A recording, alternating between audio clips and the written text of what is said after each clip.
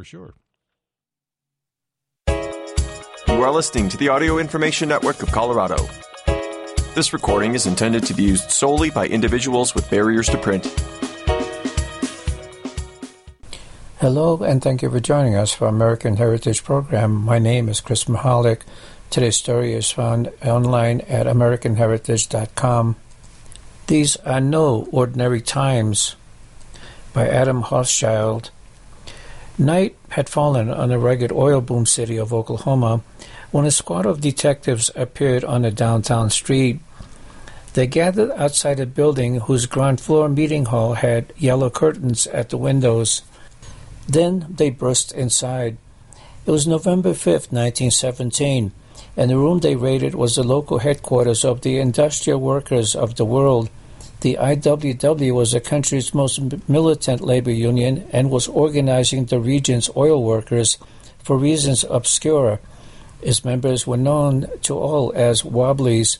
The detectives examined the premises suspiciously, looking into corners with flashlights, but found nothing more incriminating than 11 Wobblies reading or playing cards. They arrested the men, ordered them into a paddy wagon, and for want of other offenses charged them all with vagrancy. The worst that the Tulsa Daily World, the voice of the state's oil industry, could come up with the next day, looking for something damning to say about them, was most of them were uncouth in appearance. When the Wobblies were brought to court 2 days later, the police could not name any laws the men had violated, and none had a criminal record. Their attorney argued that they could not possibly be vagrants or loafers, as the prosecution charged, because they were employed. One had not lost a workday in 10 months. Another was the father of 10 children and owned a mortgage-free home. However, when the trial ended late at night on November 9th, Judge T.D. Evans found them all guilty and fined them $100 apiece, the equivalent of some $2,000 100 years later. This was a sum no Wobbly could afford, and one that guaranteed that they would remain in jail. By way of explaining his verdict, the judge cryptically declared, "These are no ordinary times." Immediately after he sentenced the 11 men, bailiff seized 6 other men in the courtroom, 5 of them Wobblies who had been defense witnesses, and locked them up as well. Shortly afterward, police ordered the entire group into 3 cars, supposedly to take them to the county jail. At Railroad Crossing, however, the cars were suddenly surrounded by a large mob of men wearing long black robes and black masks and carrying rifles and revolvers. It was below freezing. You could see the frost on the railroad ties, remembered one Wobbly. By now he and his comrades knew that in store for them was something worse than jail. Judge Evans was right. These were no ordinary times. Yet they are largely left out of the typical high school American history book. There's always a chapter on the First World War, which tells us that the United States remained neutral in that conflict until German submarines began sinking American ships. Then, of course, we sent General Pershing and his millions of khaki-clad doughboys to Europe in their distinctive, broad-brimmed forest ranger hats.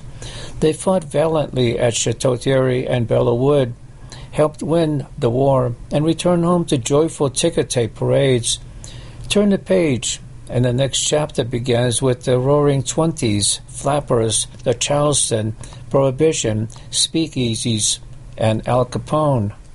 What's missing between those 2 chapters is a story of mass imprisonments, torture, vigilante violence, censorship, killing of black Americans, and far more than is not marked by commemorative plaques, museum exhibits, or Ken Burns documentaries. It is a story of how a war supposedly fought to make the world safe for democracy became the excuse for a war against democracy at home. The toxic currents of racism, nativism, red baitings, and contempt for rule of law have long flowed through American life. People of my generation have seen them erupt in McCarthyism, in the rocks and insults hurled at black children entering previously all-white schools, and in the demagoguery of politicians like Richard Nixon, George Wallace, and Donald Trump. By the time you read this, they may well have boiled up again in additional ways. The struggle of men against power, wrote Milan Kundera, is the struggle of memory against forgetting. Never was this raw underside of our nation's life more revealingly on display than from 1917 to 1921. For instance, the 21st century Americans are all too familiar with rage against immigrants and talk of fortifying the southern border, but this is nothing new. Major candidates for both the Republican and Democratic Party presidential nominations in 1920 campaigned on promises of mass deportations. And some people, including the Vice President of the United States, suggested going further. Why limit deportation merely to immigrants? Why not permanently expel troublemakers of every sort? Also during this period, Army machine gun nests appeared in downtown Omaha, tanks on the streets of Cleveland, and armed troops patrolled many other American cities from Butte, Montana to Gary, Indiana. The military crafted a secret 57-page contingency plan to put the entire country under martial law. During those 4 years, more than 450 people were imprisoned for a year or more by federal government, and an estimated greater number were locked up by state governments merely for what they wrote or said. For the same reason, or simply for belonging to fully legal organizations, thousands of Americans like those Tulsa Wobblies were jailed for shorter periods, anywhere from a few days to a few months. Right-wing TV networks did not exist in 1917, but in that year was born a presidential tool even more powerful, a lavishly financed government propaganda agency that operated in every medium of the day. Films, books, posters, newspaper articles, and a corps of 75,000 speakers who gave more than 7 million talks everywhere, from movie houses to revival tents. In addition, the federal government attacked the press both during and well after the First World War. It banned hundreds of issues of American newspapers and magazines from the mail, a fatal blow in an age before electronic media, permanently barring some 75 periodicals entirely. These years also saw the birth of a nationwide group of vigilantes that, in size and power, dwarfed the militia groups and bulletproof vests that would flourish a century later. With more than 250,000 members, the American Protective League became an official auxiliary of the Department of Justice. Men in its ranks would sport badges and military-type titles, cracking heads, roughing up protesters, and carrying out mass arrests. Tens of thousands of Americans would join smaller local groups as well. The masked vigilantes under those black hoods in Tulsa that night in November 1917 belonged to one called the Knights of Liberty. When the police car stopped at the railroad crossing, none of the policemen had a chance to reach for his gun, claimed the Tulsa Daily World, as they were surrounded by armed men. The World's managing editor, who clearly had been tipped off beforehand, was on the scene to observe, even bringing his wife with him. The newspaper had virtually called for something to happen, publishing an editorial that very afternoon saying, "The first step in the whipping of Germany is to strangle the IWWs. Kill them just as you would kill any other kind of snake. It is no time to waste money on trials and continuances and things like that. All that is necessary is the evidence of a firing squad." America's entry into the First World War earlier that year had provided business with a God-given excuse to stop workers from organizing.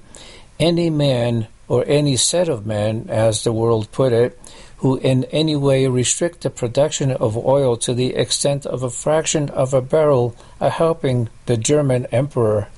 The masked-robed members of the Knights of Liberty tied the hands of each wobbly with rope, climbed into the police cars themselves, and ordered the drivers on, accompanied by additional carloads of black-clad men. By a ravine in the Osage Hills just outside town, the cars parked in a circle. the headlights shining on an oak tree, a bonfire crackled and flickered into the night sky. The vigilantes stripped the Wobblies to the waist and made them remove their shoes. Then, one by one, they marched each man at gunpoint to the tree and tied him to it, and whipped him until his back bled. The lashing, according to one eyewitness, was done with double pieces of heavy rope soaked in salt water, according to another, with a black snake, a long leather whip weighted with shot. Then the vigilantes produced a pot of hot tar. As they brushed it onto each Wobbly's chest and bleeding back from beneath his hood, the group's leader intoned, "In the name of the outraged women and children of Belgium." German atrocities there were a centerpiece of American war propaganda. The mob then split open pillows and rubbed handfuls of feathers onto the tar. One member poured gasoline over a pile of shoes and clothing taken from the Wobblies, which contained their watches, pocket knives, money, and everything that we owned in the world, in the words of one victim, and set it on fire. Finally, the Knights of Liberty told the barefoot Wobblies to run for it. To the accompaniment of volley after volley of rifle and pistol shots fired over their heads, they scattered into the frigid darkness. Federal agents, the World reported the next day, were making no apparent effort to discover the identity of the 50 black-robed and hooded men who held up the police cars, and had received no instructions from Washington as to what steps should be taken. These Wobblies survived, but many other victims of this grim period would not. On a barbed wire fence near the ravine in the path of their flight, the newspaper reported, pieces of clothing and flesh and a profusion of feathers were found entangled. Although this brutal time unfolded long before I was born, both my parents lived through it. They experienced it differently. To my mother, the daughter of a Princeton professor, Woodrow Wilson had been a familiar figure long before he was first elected president in 1912. His solemn gray eyes behind a pince-nez, a neatly folded handkerchief in his breast pocket, he doffed his top hat to women he met as he walked to work each day on the placid, leafy streets near her home. Wilson had been the university's president until he was elected governor of New Jersey in 1910, and continued to live in Princeton until voters sent him to the White House 2 years later. When a bell in a campus tower pealing nonstop proclaimed that news, my grandparents took their young daughters over to Wilson's spacious, half-timbered Tudor house to join those who had come to congratulate the couple.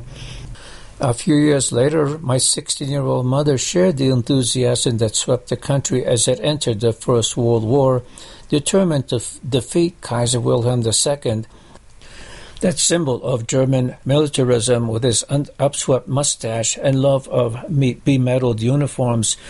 She and her sisters rolled bandages for the Red Cross and moved pins on a map of Europe to show the positions of the armies. They were thrilled to see the flags of all the Allied nations hanging in the Princeton Gymnasium, as well as the student cadets and puttees drilling on campus or donning leather helmets and goggles at a nearby airfield. When a delegation of British officers visited town, hostesses vied to entertain them. Only after the wars ended, my horrified mother learned that it claimed the lives of 2 beloved male cousins. For my 24-year-old father, the war brought no cheering. Although his family was well off, they lived in fear. His parents were Jewish, his father an immigrant from Germany, and his mother the daughter of immigrants, and the family spoke German at home.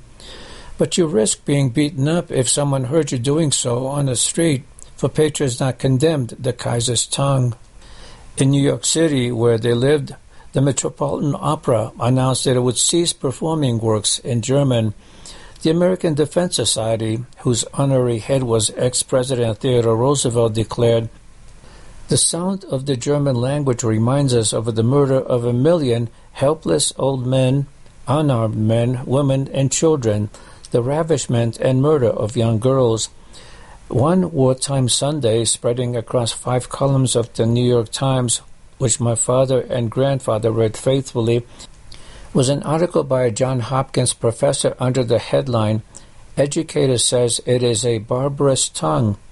A few weeks later came a front-page Times story from nearby New Haven, where my father's brother was in college at Yale, headlined, "Masked Patriots Beat Pro-German." Some states warned citizens against speaking German, even in private. In Shawnee, Oklahoma, a crowd burnt German books to mark the 4th of July. At least 19 ceremonial bonfires of such books were lit in Ohio alone. The public library in Columbus sold its German books for scrap paper.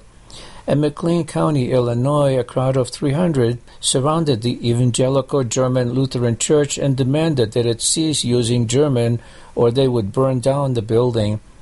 A Justice Department official on the scene ordered the church to comply. North Dakota, Delaware, Montana, and Louisiana banned the teaching of German in school. Iowa and Nebraska banned the use in public of all foreign languages. This is a nation, Theodore Roosevelt thundered, not a polyglot boarding house. Organizations rushed to change the names. The German Savings Bank of Brooklyn, for instance, became Lincoln Savings Bank. The Lenox Hill Hospital of my own New York City childhood, across the street from my pediatrician's office, had previously been the German Hospital and Dispensary with a Kaiser Wilhelm Pavilion. It is the Christian duty of Americans, a Methodist minister declared, to decorate convenient lampposts with German spies and agents of the Kaiser, native or foreign-born. A Minnesota pastor was tarred and feathered because people overheard him praying in German with a dying woman. One of many patriotic lecturers touring the country with lurid tales of atrocities, a congregational minister from Brooklyn told his audiences that Germans were so inherently brutal that, after the war, 10 million of their men should be sterilized. Hysteria against Germans blended seamlessly with long-standing anti-Semitism. America barred Jews, either explicitly or in practice, from many clubs, businesses, law firms, college faculties, hotels, and more. The novelist Henry James was disgusted by the Jews he saw swarming on New York's Lower East Side, reminding him of small, strange animals, snakes or worms, who, when cut into pieces, wriggle away contentedly and live in a snippet as completely as in the whole. In 1913, on evidence that's today considered fraudulent, Leo Frank, a young New York Jew working in Atlanta, had been convicted of raping and murdering a 13-year-old girl. 2 years later, in the middle of the night, a mob broke into a prison, seized him, and lynched him. Half the 3,000 Jews living in Georgia left the state. New York was not the Deep South, but as a family with a name both German and Jewish, we still felt vulnerable. Several of my father's cousins would before long legally change their name to that which sounded Anglo. On all sides were rallies, parades, and pageants urging people to buy war bonds. The city saw hundreds of thousands of men questioned by vigilantes who fanned out across town, intent on rounding up slackers, as they were called, trying to avoid the draft. My father tried desperately to get into the army, hoping that a uniform could protect him and his family. He saved a little of his correspondence, but to the end of his life, he kept a thick file of letters and telegrams about his repeated attempts in 1917 and 1918 to enlist in one or another branch of the military, cavalry, ordnance, artillery, intelligence. When severe nearsightedness prevented this, he was relieved that he could demonstrate his patriotism by going to work as a civilian volunteer in Washington for the War Department. Popular songs reflected the vengeful mood. If you don't like your Uncle Sammy, then go back to your home or the sea, to the land from where you came, whatever be its name. Most Americans, almost certainly including my mother, were unaware of the violence underlying this feeling. If it mentioned them at all, the press often portrayed vigilantes beating up pacifists as patriots who were subduing rowdy malcontents. If the government banned an issue of a newspaper or magazine or shut it down entirely, this was seldom announced. and no one was reporting from the prison at Camp Funston, Kansas, where conscientious objectors to military service were shackled to their cell bars on tiptoe for 8 hours a day. Most Americans were also unaware that hundreds of private detectives, undercover agents from the Bureau of Investigation, the predecessors of the FBI, and hundreds more agents from military intelligence were in the audience for political meetings and were infiltrating perfectly legal organizations. In Tulsa, for example, the police seized those 11 Wobblies in their office and arrested 6 more sympathizers in the courtroom for a total of 17.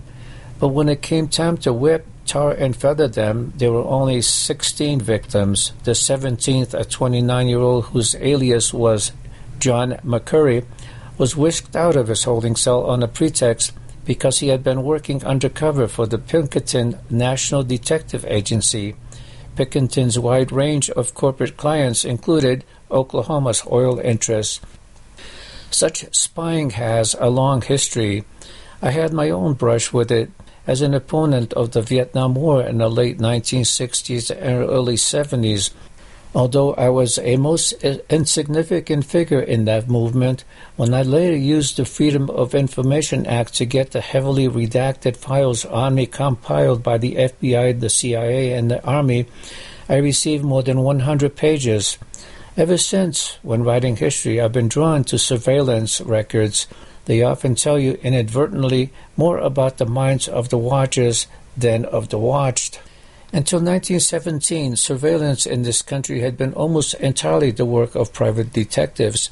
Despite thousands of films and novels to the contrary, such detectives were not hard-boiled private eyes with hearts of gold who rescued kidnapped heiresses and solved other mysterious crimes. Rather, like the Pinkerton man in Tulsa, they were frontline troops in the long war that American business waged on labor. But the paranoia ignited by the First World War empowered government intelligence agencies, both military and civilian, to do their own spying and infiltrating. Such surveillance remains part of American life to this day. Although the government first used the war in Europe to justify the ferocity at home, the repression continued and in some ways grew worse in the several years after the fighting ended, a time known as the Red Scare. Deep tensions fueled it. During the very days those Tulsa Wobblies were in jail, a group of radical Marxists known as Bolsheviks seized power in Russia, and many American business and political leaders feared that the Russian Revolution might spread to the United States. Other forces also fed the violence, and most of them are still with us, a long-simmering nativism and hatred of immigrants, a military that had picked up brutal habits waging war on guerrillas in Asia, the bitter conflict between big business and organized labor that had raged for decades, and finally a nostalgia among white Southerners and many Northerners for the days when blacks knew their place. Between 1917 and 1921, there was also, to be sure, some violence from the left. Workers attacked strikebreakers with fists, knives, and bricks. Anarchists planted bombs, killing several dozen people. For many other acts of violence, however, it is unclear who was responsible. The very afternoon before those Wobblies were arrested, for example, a 300-foot railroad bridge not far from Tulsa caught fire. The cause of the flames has not been discovered, reported the Tulsa Democrat, but it is thought to have been a part of IWW plot. The paper cited no evidence, however, and in this period no prosecutor ever convicted an Oklahoma Wobbly of an act of political violence. The greatest ferocity by far came from federal and state governments, businesses, and the vigilantes allied with them, and it was backed at the very highest level. The corporate lawyer Elihu Root was a former Secretary of War, Secretary of State, and a senator from New York. In August 1917, he had just returned from a trip abroad as a special emissary for President Wilson. There are men walking about the streets in the city tonight who ought to be taken out at sunrise tomorrow and shot for treason, he told the New York City audience. There are some newspapers published in this city every day, the editors of which deserve conviction and execution. We will continue and conclude this story next week. Thank you for listening. My name is Chris Mahalik. If you enjoyed this program, please register for our free services at www.aincolorado.org or by calling 303-786-7777.